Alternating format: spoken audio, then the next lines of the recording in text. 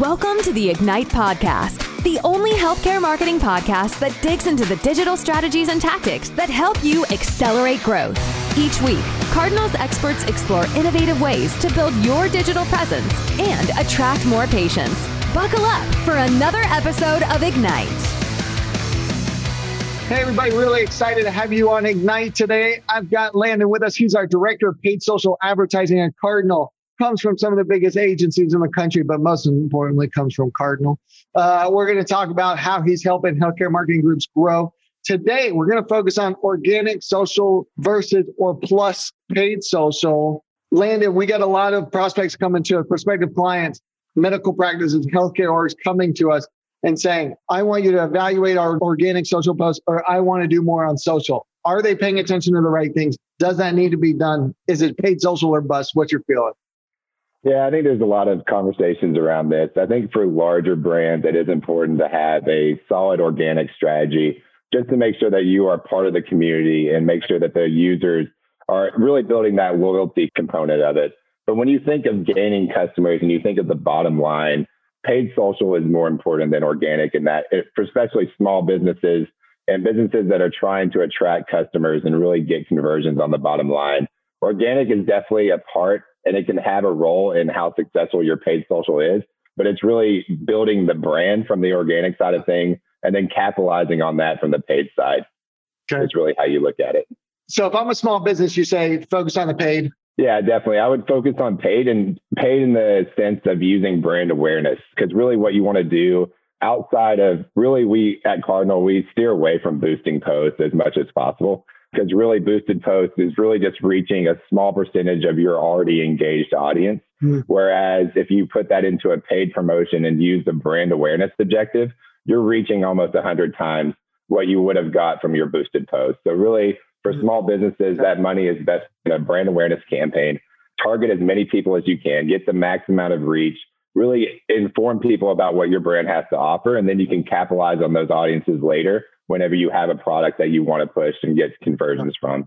There's definitely a marriage between organic and paid. Where organic plays a great role is that if you have limited creative on the paid side, you can look at your top performing organic posts and sort of repurpose those into a paid promotion. So that's the way that we boost posts at Cardinal, is really utilizing the top organic posts, use the same creative, same copy, push it to a more engaged audience through the paid side, and really just capitalize on that already engaging ad unit to a new audience.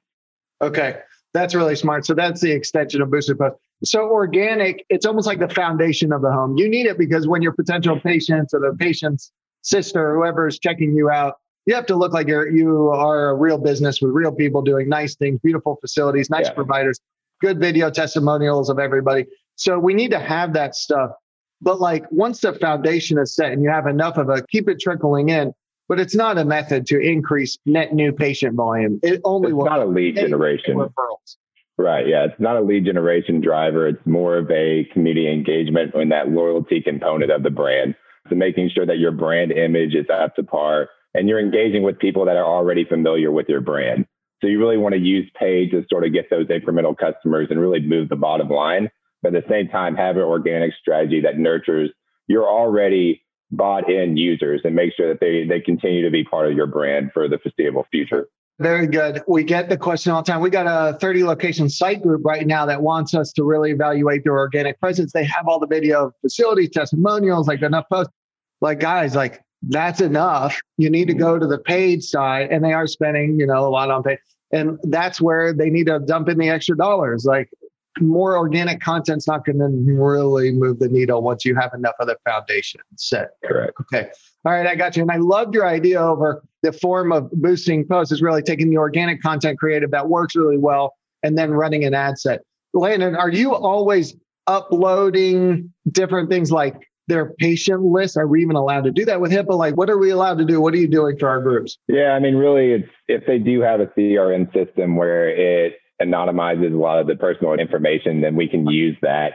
But really what we do is we rely on sort of the funnel system that we have in place on paid to really nurture our users throughout the journey. And that happens with putting a small percentage of your budget to brand awareness, utilizing only video creative. And then with those video creatives, you're getting video engagers at certain percentage levels. So Facebook allows you to track users that have watched 25, 50%, 75%, or 100% of your videos.